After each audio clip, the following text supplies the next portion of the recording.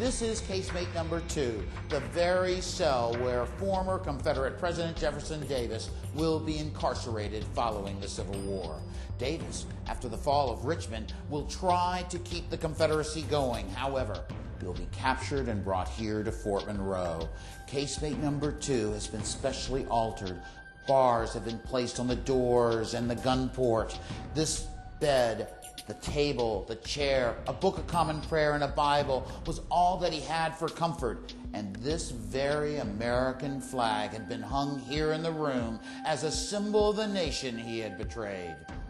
Davis, on May 22nd, will be brought here. And on the evening of May 23rd, Captain Jerome Titlow and the post blacksmith will come into the room to chain Davis. Davis resists. The blacksmith almost knocks him down with a hammer. Titlow intercedes. They chain him and they leave Davis weeping.